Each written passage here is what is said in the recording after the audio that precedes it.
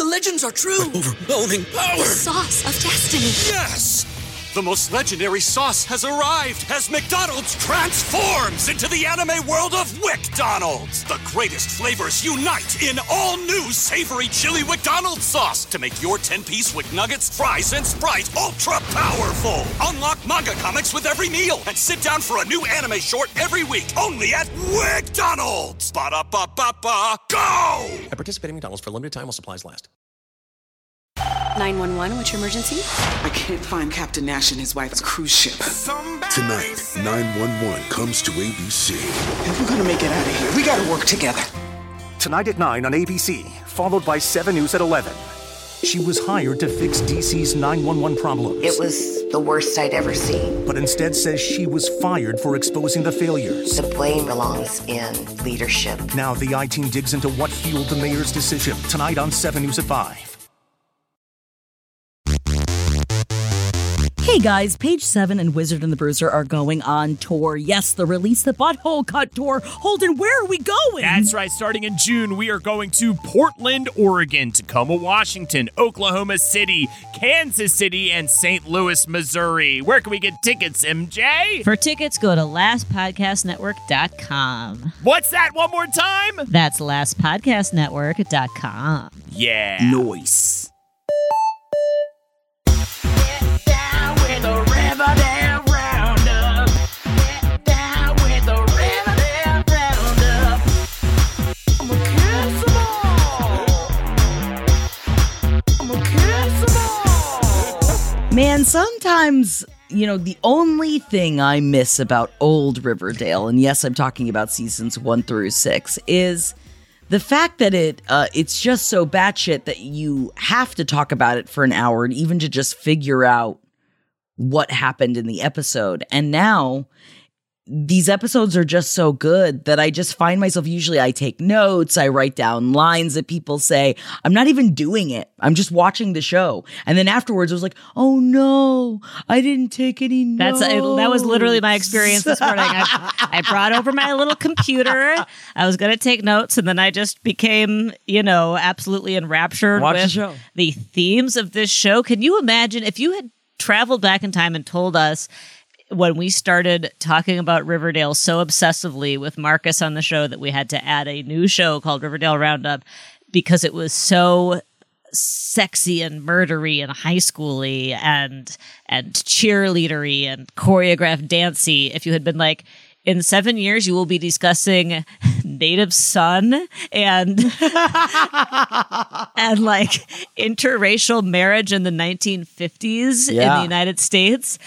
I would not believe you. And yet here we are. We are once again, we're going to try to not keep it like a college class here today, but I think we do have to start this show by saying this is a Riverdale episode that once again takes on the issue of racism in America in the 1955. Yes, we are aware that we are two white people having this discussion. Yes. Yes. The big caveat here is that we are two whiteys, and please, as always, email us with your knowledge, your pushback, your own perspective if you are listening to us talk about this particular episode and the various ways that it confronts racism in the 1950s. And if you want to add more to this conversation, we would very much welcome that, because we are two people who talk about hot, sexy goss, and we are white, and we are here to talk about the Black Literary Society that Tony started at Riverdale High in 1955, and the themes of interracial marriage and also communist accusations hurled at Brad Rayberry in this episode. There is a lot going on. There's a lot going this on. Episode. And actually, before we even jump into a lot that's going on with the discussing racism in 1955, I also would be remiss if I did not bring up from last week's episode when we were talking about Betty being forced to talk to an old creepy dude. Yes. Without her consent, to have to talk about these very explicit things. And we were like, oh, I'm so happy this doesn't happen anymore. Guess what? it does still happen. Yeah. And guess where? The LDS church. I was not expecting it all to come back to Mormons again, but doesn't it always come back to Mormons on page Always 7? comes back to Mormons, dude. It always comes back to Mormons. And I just want to shout out both Shayna and Caro for writing in about this. And also, again, for writing in. I just want to say explicitly thank you to both of you, because you wrote in a way that it wasn't like, MJ and Jackie, you guys are so fucking dumb. How dare you say this doesn't happen anymore? No, you just explained to us that, like, from the age 12 and plus, like Caro said, in order to go to the Mormon temple, you're highly socially pressured to go. You have to undergo a one-on-one purity interview with your church leader. And this is what Shayna referred to as the bishop's interview. And the members are supposed to sit down with the bishop, a position that can only be held by a man, for a one-on-one with no parents, and answer questions about their adherence to the law of chastity, among other church laws. I just wanted to say that I'm sorry to anyone that is being forced to go through something like this, especially at the age of 12. I imagine it's very difficult to have any agency, especially when it comes to the religion that you might be being forced to abide by. And that's horrific. I was so pleased to get these emails, because again, it was a perspective that I had no idea about, totally flew over my radar. Does radar go over? Or under, yeah. whatever. Wherever my radar missed it. And it was one of those times when listener mail is so great to be like, this is my experience, because my experience watching this episode with Betty, where she's being forced to talk to this old man about her most private sexual thoughts, is, I just spent several years in training as a mental health counselor. And I was just thinking, like, thank God there are so many like legal and ethical safeguards in place now to, like, protect kids from being put in a position like that. And that's not to say that abusive dynamics don't continue to happen, despite those safeguards, but just... Oh yeah, because confession still exists, but at least, like, you're not, like, forced in the room. Totally. And certainly if you're talking about anything with public school, public money... Although sometimes you are. I take that back. Right. But, if you're talking about public school, if you're talking about therapy, there's just so many, again, explicit expectations about ethics, and also just, like, liability. You should just not be an old man talking to a teenage girl alone in a room, like, in most situations, like, especially like what Shayna continues on to say, every position in the LDS church structure is volunteer, and there are zero requirements to hold a position of power, like bishop, other than adherence to church guidelines and standards of living. No degree, no training. Male members of the church will even rotate through every few years. So it's like there's no protections in place for potentially abusive people. There's nobody else in the room to make sure that no abuse happens in the room. There's no expectation of privacy that, if you're a school counselor, for example, like, children don't have the same right to privacy that adults have, which is like one of the kind of like murky ethical things where it's like, if a child tells you something and the parent asks about that thing, your kind of ethical obligation is to not tell the parent, but also like legal. But anyway, all of this is to say that, like, there is a reason why, like, the last 50, 60 years, some safeguards to protect kids have been built up, and to hear that those are just not there at all in this particular situation with the Mormon bishop stuff. And not to mention, obviously this happens in other faiths as well, in terms of having an all-powerful person who kids would be afraid to question and afraid to confront, and having that happen. But this was so fascinating to hear about. And again, I think because the whole kind of point of this season of Riverdale is to be like, wow, 1955, pretty different than now, huh? But also meaningfully to be like, and in some ways not that different. And I feel like that's actually another thing that I appreciate about this episode of Riverdale. They're not doing the thing where they're like, racism, that was a 1955 thing. Like, I feel like they're really doing a very good job of being like, this is what racism looked like in 1955.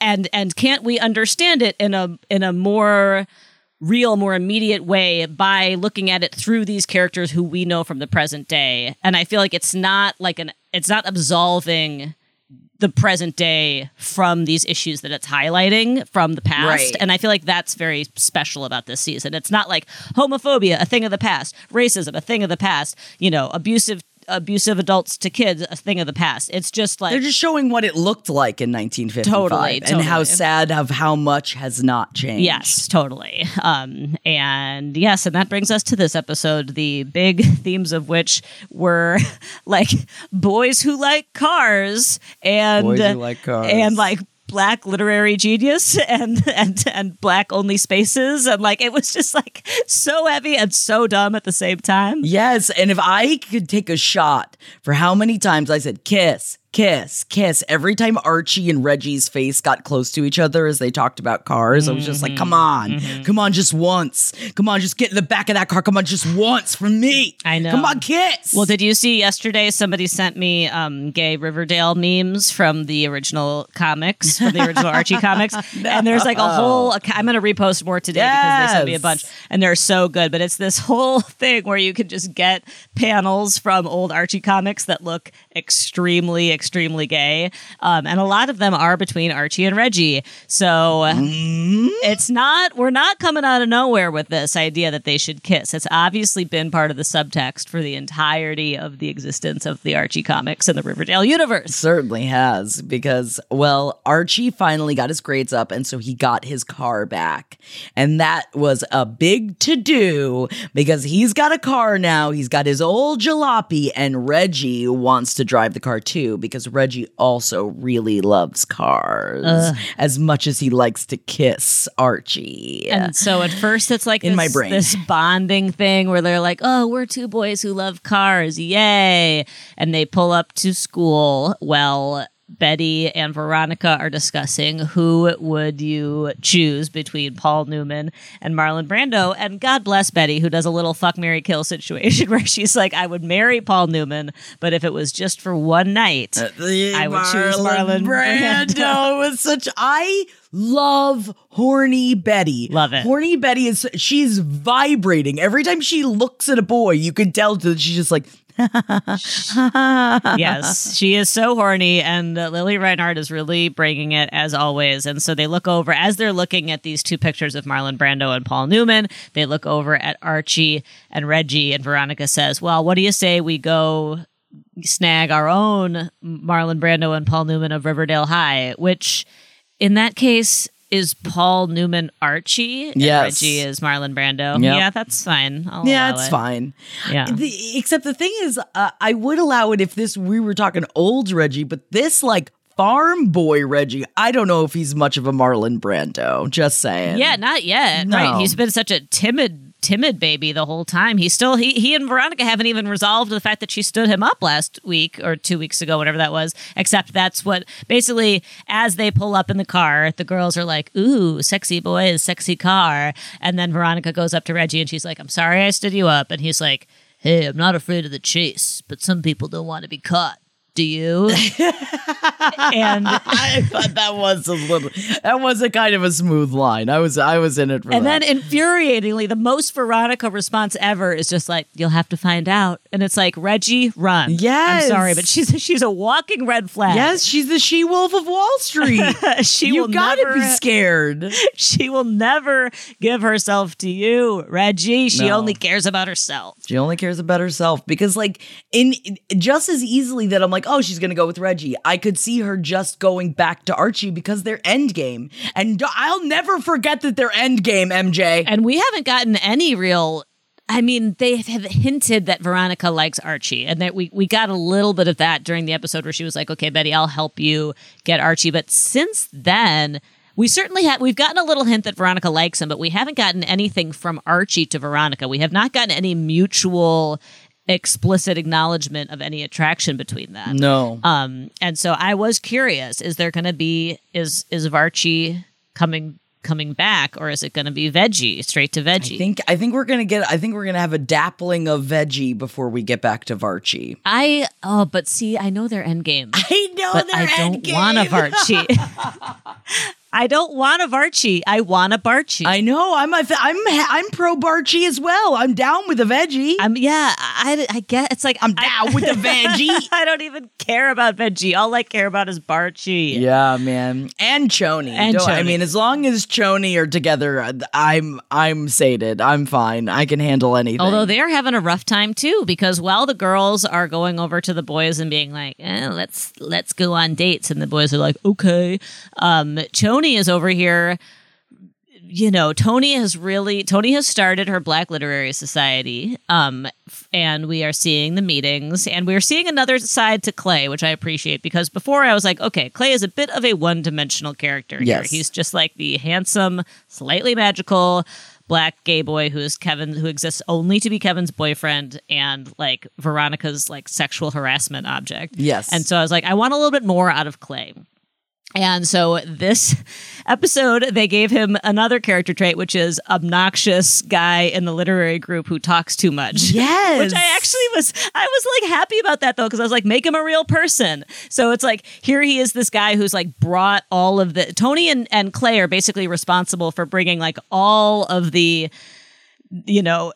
anything new to Riverdale High, right? They're like, we are queer, we are Black, we are like activists, you know, and the white people of Riverdale are just like, whoa. All right. And so, but yeah, so in this episode, we also get to see that Clay is the leader of the Black Literary Society that Tony has formed called Black Athena, and he is like the obnoxious guy who talks too much. And of course, there's a rich history there too, right? Of like in activist circles in the 50s and 60s where women were like, oh, great, a revolutionary space for me too. And the men were like, kind of, yeah. but let me kind of take up the most space. And so that I felt like must have been a kind of purposeful choice to be like, even in these revolutionary spaces, other oppressive dynamics can play out. And so Tony's like, Clay won't shut up. And Cheryl, meanwhile, is like, I feel kind of left out because Tony is so passionate about this group, and I'm a white person and I've never read any of these books, and I want to give her space and respect that space, but also I feel like this is this huge part of my lover's life that I'm totally boxed out of, and I don't know how to relate. Yeah. And I think that they handled this pretty well. Again, this was like another sad Cheryl episode. She was so sad and so timid the entire time. But I do feel like they are very purposefully giving Cheryl this role of being like a white person in 1955 who's becoming aware of the way her own identity and her own, privilege and power it informs her relationship to others. And so she's being very careful to be like, Tony, I know this is your thing, and I feel a little bit left out. And I don't think that means I should be able to come, but I just want you to know that this is how I feel. I want to say that they did it well. I kind of thought they did it well also because and the reason why she really feels this way is because Clay had already invited Kevin to come see him read something, like to read this poem. So that really triggered Cheryl and she wanted to, but I appreciate that she didn't like demand that she be invited. Yeah. She really did respect Tony and her space. I do think that if it was me, I wouldn't go, but because again, it is their space. Yeah, it's explicitly a club for Black students to talk about Black literature, specifically so that they can have a space that is for them where they can talk with each other. And so the fact that Clay was like, yeah, Kevin, come on over. But again, that kind of fits because Clay is like being the blowhard leader of the group. Right. And Kevin is just thrilled. But then, yeah, of course, Cheryl is like, well, I'm a little bit hurt that like Clay like loves Kevin enough to invite him, basically. And I think that Cheryl it's not what I guess something that I appreciate. It wasn't really about, I feel like this part of this episode was not about Cheryl being insecure about her whiteness, although you can see that she's grappling with that. But I feel like it was her being insecure in their relationship. And I liked that it was about her being like, I just want Tony to show that she like loves me enough to invite me to these things. Yeah. But also I understand that this isn't my space. And ultimately, just to jump ahead, they do resolve it by Tony being like, okay, fine, you can come.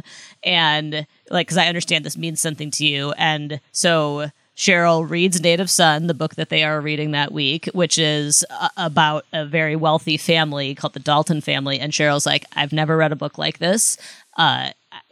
Which is true. I still remember reading Native Son and like missing my stop on the subway repeatedly because I've also never read a book like that. Yeah. Yeah. And she's like, I've never read a book like this. I can't believe I've never read a book like this. And they ask her, have you ever read a book by a Black author before? And she says no. And she says, I read this book and I couldn't stop thinking about the ways that the Dalton family is like my family. And so she has this like super introspective, self-reflective experience upon reading Native Son. And then immediately afterwards is like, thank you so much for inviting me to this space, and I am not going to come anymore unless they are public events because I understand that this is your space. And I do feel like they handled that part very well. Yes, I think so too. And I appreciate how they navigated it. You know, they are, I think they're really trying here. I think they're trying. And again, they might not nail it every time, but like it would be easy to not do this 1955 thing well, and I did not expect them to do it well, to be honest. And it seems like they're really trying. And again, it's about Cheryl just wants, you know, to know that she just wants security in her relationship with Tony, because as we learned a couple episodes ago, Tony is a bit of a fuck about, and she doesn't like to commit. And so Tony is challenging herself to open up to Cheryl while maintaining the, you know, sanctity of this space that was created by Black students for Black students. And meanwhile, Kevin is just like, this is great. I'm going to keep coming.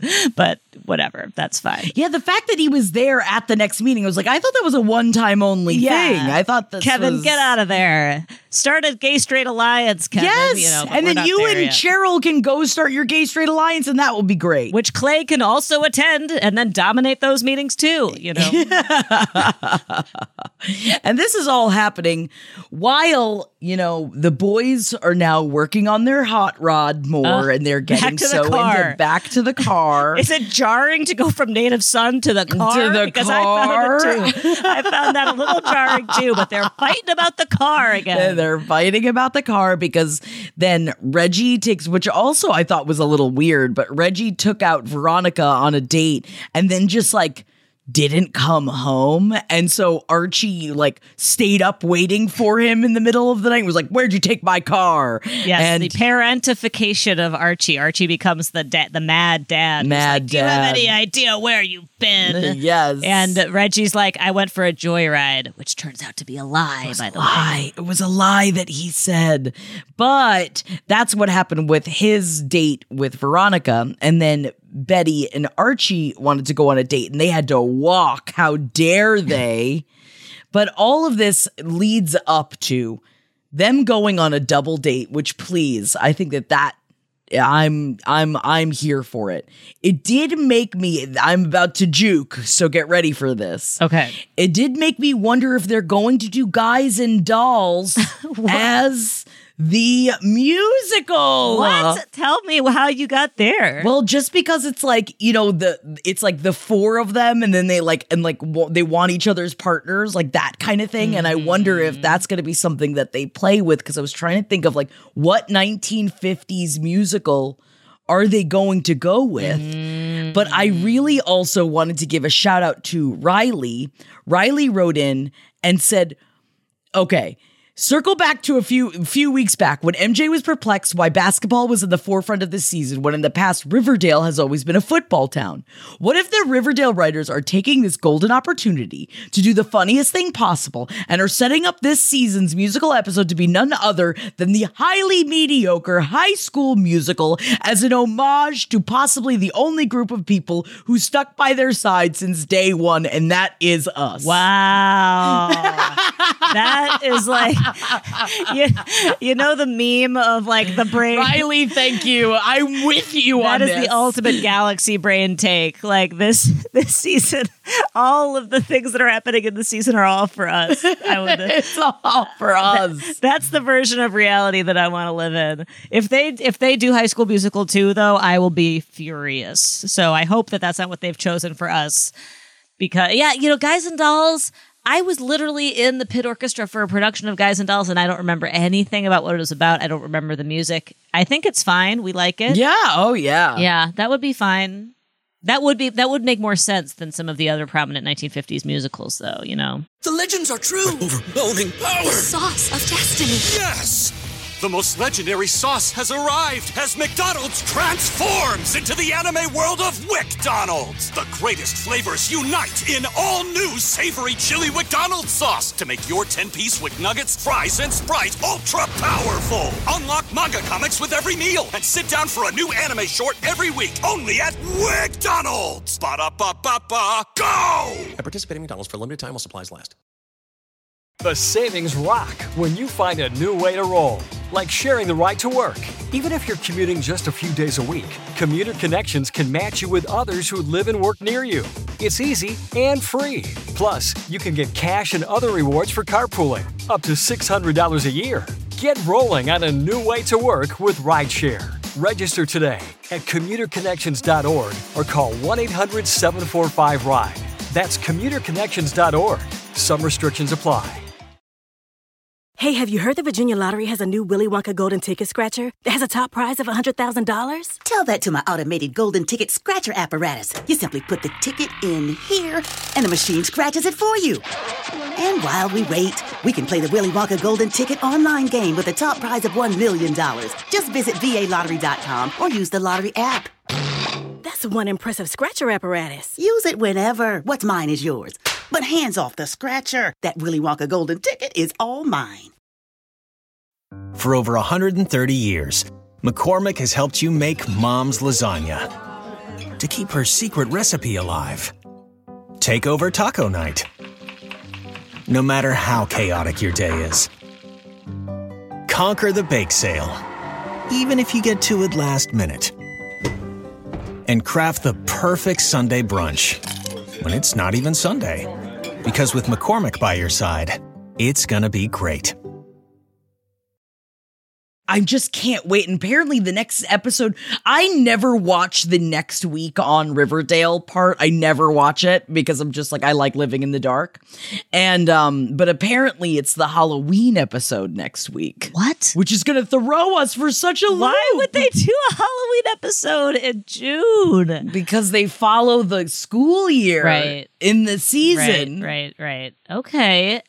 Oh my God. Are we, and we don't know that there will be a musical episode this season. We just know that there might be because it's Riverdale. I mean, it's Riverdale. It's Riverdale. They always have a musical. Or like we said, or it could be Singing in the Rain. What if it's a mashup of 1950s musicals, which I'm also very here for? It's just so funny because our interests overlap so much that really anything they do, we could say it's because of Page 7, you know, like we can claim it no matter what. But if they did Sing It in the Rain, that would be great. But that really thematically has like nothing to do with anything that's happening. Yes. But okay, so yeah, all right. I that is an amazing amazing listener theory. I have to process that. We are certainly being set up. I mean, this whole double date was just a big cock tease though for everybody because the girls are having fun with each other. The boys are just fighting about the car. To the point that while they are driving, they're driving out, by the way, to see Fangs perform. And Fangs has a gig where all the hep cats and hipsters are going to be. And Fangs has been like, no, Midge, you're pregnant. You can't come, even though this might be my big break of a show.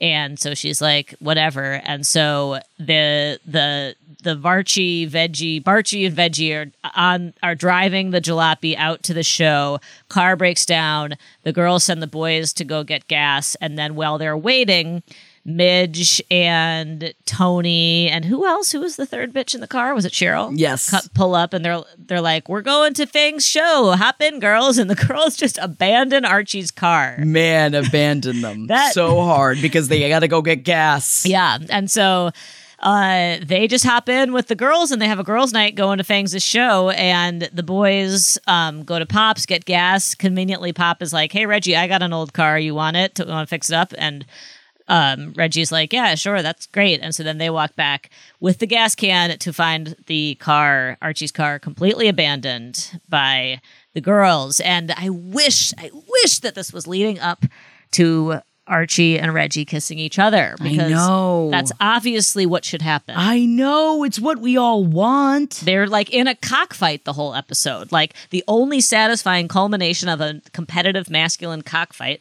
is for them to kiss. Yes. But now, like, what also disappointed me, and can we pour one out for the fact that they were all going to go see this amazing performance done by Fangs, and we didn't get to see it. I know. Why didn't we get to see it? Where is it? I was very un-Riverdale of that. I know. I was like waiting for it. And then like in the end when he's all like looking like a greaser, I was just like, I want to watch him perform more. Yeah. And then he checks in with Midge afterwards and he's like, thanks for coming after all, babe. You were right. I should have told you not to come. You're my lucky charm or whatever. And as he's talking to her, we like hear the echoes of what the performance was. We hear him singing like as a memory, and it's like, why? You're Riverdale, you love a musical number. Why didn't we get another scene where Fangs performed? The scene where Fangs performed in the first or second episode was one of my favorite scenes of the whole season. Yeah, it was great. Yes, so that was really annoying, and we didn't get to see Midge being there. Poor Midge, you know, she's a pregnant teenager in 1955, but she was there, and I'll bet she had a great time. Yes, I wanted to see it because a big part of their whole plot line is essentially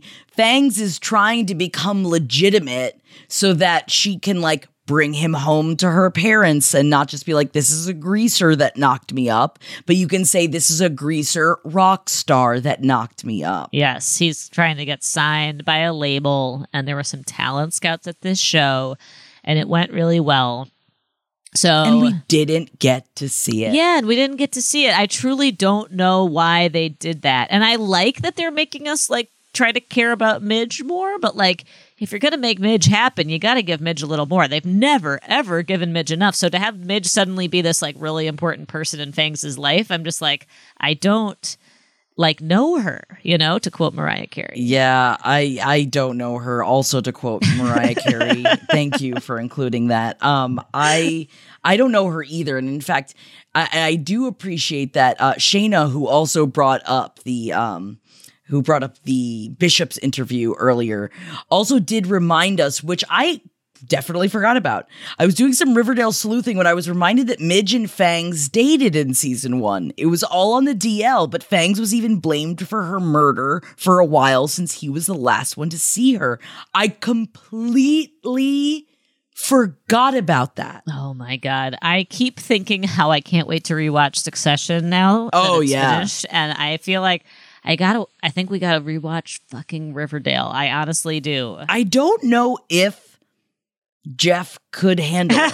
Like, I don't know if he could handle me going back. That would be a solitary activity that you would have to do. Oh, that's lonely. I need to bring up the fact of what really got Jeff this. There was a couple of points that really got Jeff in this episode.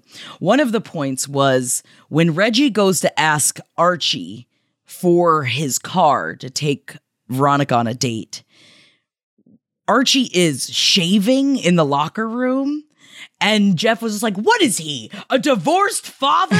Why is he shaving in the locker room? He's 16 years old. No 16-year-old shaves in the locker room. Oh yeah, you don't want to have any peach fuzz by the time you get to second period. That's not how it goes. What are you talking about? And so he just needed to like rant about that for a while. That's fair. And I mean, I guess it was fair, but I was I was kind of surprised at the ire about it.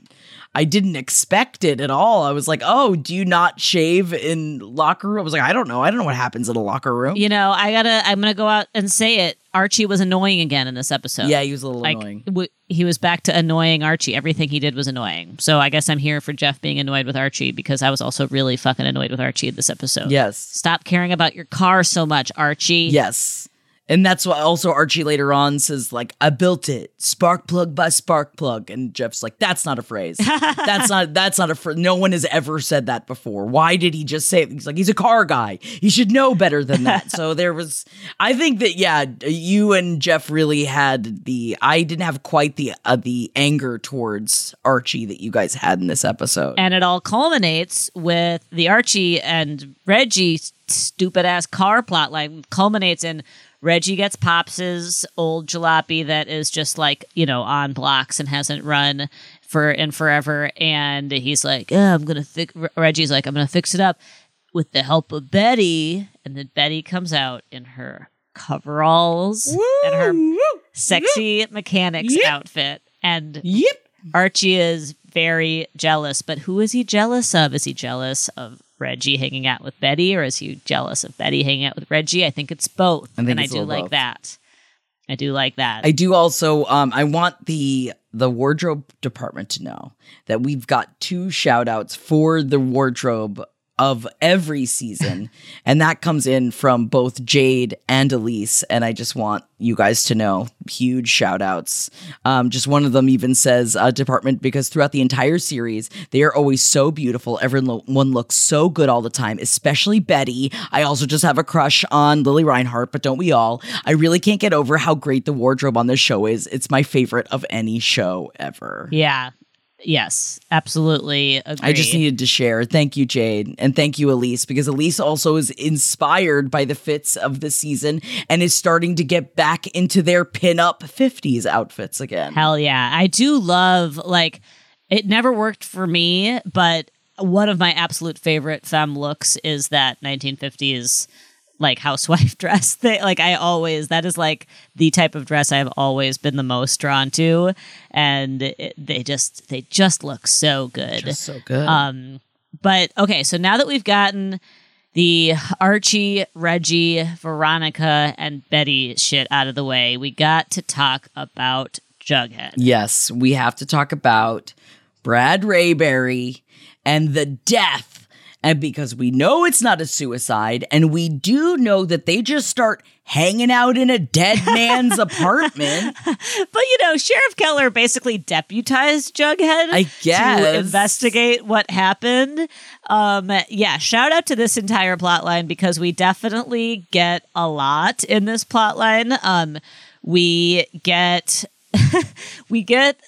Okay, so we find out a lot more about Brad Rayberry. We find out that, and by we I mean Tabitha and Jughead, by snooping around the belongings of a dead man in his apartment without the presence of police, who has died under suspicious circumstances. The police are like, just hang out in there, move around, whatever you want. It's fine. Touch everything. Yeah, just look. But so they're just in there, they're vibing, and they find a couple of things happen. They realize that half of his paycheck is being sent to a P.O. box in South Carolina.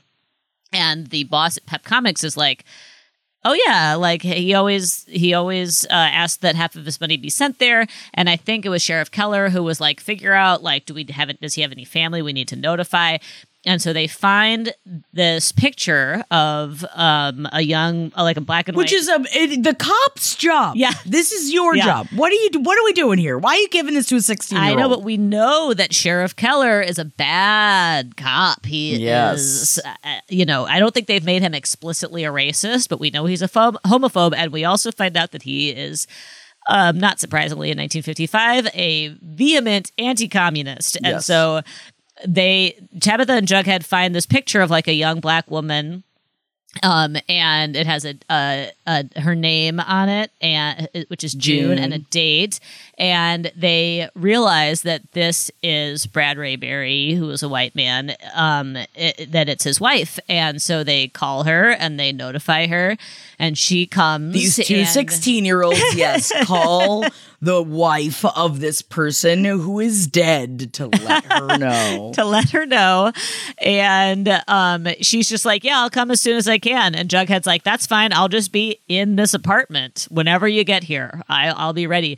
And she comes from South Carolina, to wherever Riverdale is, which we still don't really know. And she's like, yeah, we were married. But, at this point it's 1955 and they've already been together for a long time. And she's like, it was a mixed interracial marriage, and it was frowned upon. And basically we were targeted and harassed, and we ended up basically temporarily living separately so that he could save money so that we could eventually find a place together and be together, in a better time and a better place, basically. And Jughead brings this information to Sheriff Keller to be like, I'm a little bit worried about what happened to Brett Rayberry. Like, this is what I'm finding out. And Sheriff Keller's like, well, how about this? Did you know he was a commie? Yeah. And did you know he was admitted to the psych ward? And so Jughead asks his wife, and she's like, yeah, he admitted himself to the psych ward because of like post-war like mental health trauma. And that kept him from going to Korea. Yes, right. Oh, he was also a draft dodger. Yes. Sheriff Keller alleged that he was a draft dodger. And he was, I think, did they say he was a war protest? He protested the Korean War. Yes. Yes. And then I only wish, Riverdale, please, you're doing a real good job, I think, with the anti-racism stuff. I only wish that she hadn't been like, yeah, he had a communist card, but it was because he was young and curious and he only went to a few meetings. No, own it. No, let he the could man be a communist. Like, please. Like, why did they have to be like, no, he wasn't really a communist? Girl, let him be a communist, please. Please, Riverdale. That was the one thing that really pissed me off. They like apologized because, of course, yes, in 1955, people were accused of being communists, and that was the way to spear them and ruin their lives. Yes. And so I get that it's like being accused of being a communist was terrible, even if you weren't really a communist. But also, there were cool as shit communists doing awesome shit back then. Yes. A really important part of American history, and not something that should still be like re-encoded as something that was shameful to be. And so that was my only You tell him, MJ. real grievance with this episode. It's good to be a communist, especially in 1955. But don't worry, he wasn't a communist. He was just curious. He dabbled. And yeah, so that's their meeting with June. And then she's just like, by the way, are you guys going out with each other? And they're like, us? And they're like, no, we're just friends. And she gives them like a knowing smile. And she's like, all right, well, I wish you luck. Because, of course, if they do start going steady, Jughead and Tabitha will also be in an interracial relationship, which I got to look up Loving versus Virginia, but I think may have still been illegal in 1955. What year was Loving? Yeah, it was 1967. Damn. So an interracial marriage in 1955 between Jughead and Tabitha would have still been quite illegal. Jesus. At least on the federal level. 1967. Yeah, man. Damn. I didn't realize it was that late. I don't know. This is one of those things where I don't know if states had legalized it. Oh, okay. Gotcha. Probably it wouldn't have been illegal in Riverdale. This is something I totally should know, but I don't. But the first time it was legal on a national level was Loving v. Virginia in 1967. Whoa. Which is just one of those things, one of the many things about American history when you learn it and you're just like, oh, that's shameful. Oh, great. That's oh, bad. Cool. That is bad. But so no more progress though this week in terms of like the theory from last week about our Jughead and Tabitha gonna like be in this apartment and start remembering. Are we going to get any hints of like, you know, the connection of 1955 Riverdale to the present day? We didn't really get any bigger term resolution on the bigger, the bigger threads that have been sown so far in the season, except at the very end, right? Except for the milkman. Yeah. Because this creep from down the hall, this old bitch. I do not mind this old bitch at all. You hate her. Oh my God. And Jeff and I got into quite a conversation because so this old woman comes down the hallway with her cat and she's like, I know that the man is dead, but I did hear the milkman come just before he died, so if he's got extra milk, can I have it? Would you go to a dead man's home and ask for his dead man's milk? If you are a crazy cat lady, yes. Jeff said that there's nothing wrong with it. He said that it would be wasteful otherwise. Yeah. And I was like, I would never go to a dead man's home and ask ask for his milk. I mean, you're both right. She probably shouldn't have done it, but it would be wasteful to let that milk sit around. And how does she know there's milk? Because her cat loves milk, and he heard the jingle jangle of the glass milk bottles. And she said, oh, quite a late night for the milkman to come. Came at a very strange hour. He doesn't usually come in the middle of the night. And she said, because he's a killer milkman. The milkman came late at night. The night that Brad Rayberry, the night before he was found dead, I believe, and she knows when he came because her cat heard the jingle jangle of the milk, and so this is when Jughead realizes, oh shit, the milkman, the same milkman who allegedly murdered what's her name, Ethel's parents. Yes. So I wanted to have a quick jump back to a theory from Shayna. Okay. Okay. Shayna says, we know the milkman isn't Hal. We've seen his face. That said, Hal's murders in seasons 1 through 3 were all morality based. This milkman seems to be doing the same with a twist. Ethel is in trouble for drawing horror scenes, and her parents get axed. Jughead is writing comics, aka Satan's picture books, and his mentor, Brad Rayberry, is suicided. So this obviously ties back to the school, right? What if the milkman comes for Alice next because Betty's being a little tramp? Likely completely unrelated, but I came across a graphic novel called The Milkman Murders about a sweet housewife who gets a strange visit from a milkman and suddenly decides to take revenge on her sinful and ungrateful family. Whoa. What if 1950s Killer Cooper is going to be Alice? Whoa. Whoa, whoa, whoa. It's a lot, Shayna! Love it. Whoa. I love this. That is a deep cut. There are so many literary references happening in this season. I know. Wow. Yeah. And it's such a they really fucked us up by showing us the milkman, because if we hadn't seen him, we would be like, is it Hal? You know, like we would assume it was Hal. But that's why there's a reason why they're showing his face, because someone must be behind what he is doing. Yes. They are not going to pull it. Was it season 1 or season 2 when we spent the entire season being like, who's the murderer? And then it was some janitor we had never even met before. And then it was janitor, not janitor, because then it was a juke. I'm still upset about that. I don't think it's going to be like, the murderer, it's someone who you don't know about. I don't think they're going to do that again. Not in the last season. Not in the last season. I don't think they would do that to us. No, they're going to tie all these little threads together. Yeah, why is it the guy from Sabrina? And why what I mean, I'm excited that I don't know what's going to happen. Like, I really do not know. And this episode they did set us up for, like, once again, they really set me up to want more. I remember we said last week that the episode kind of ended with like a bit of a blah, but this one was like, okay, Jughead. Okay. Now that Jughead gets it, now we're gonna start cooking with oil. Please get the investigation going. Let's get in it.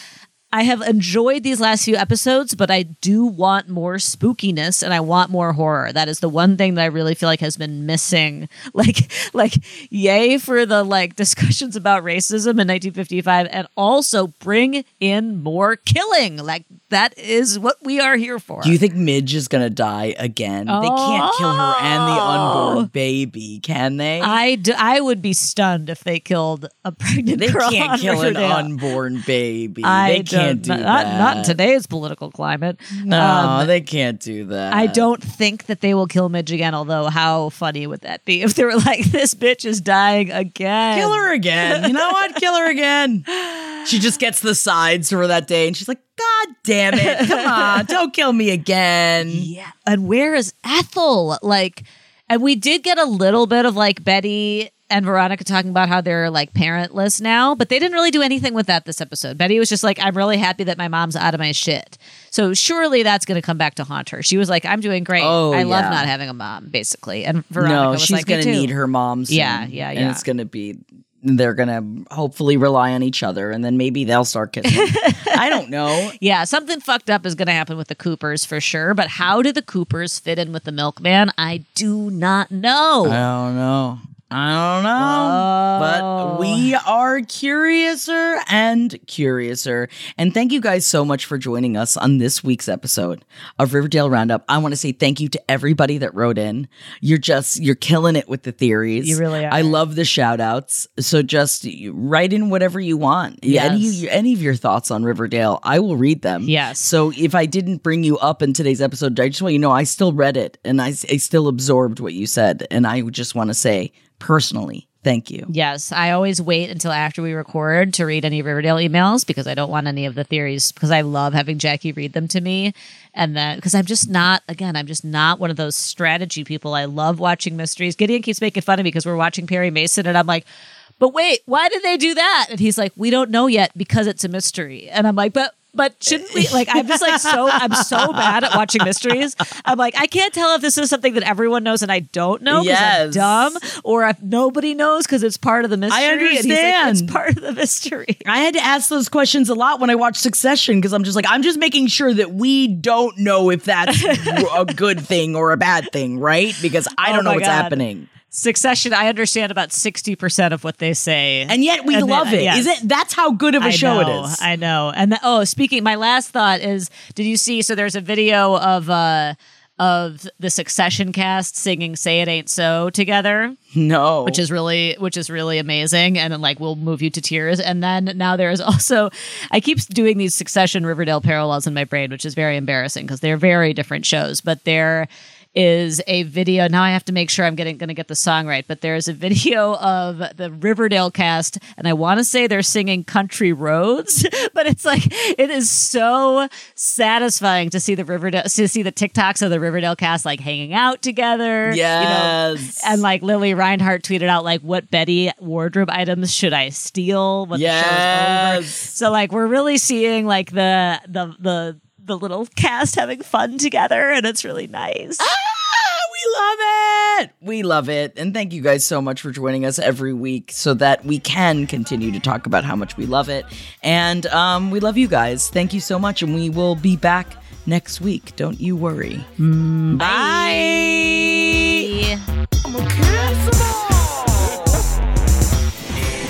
This show is made possible by listeners like you.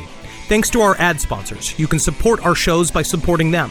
For more shows like the one you just listened to, go to lastpodcastnetwork.com.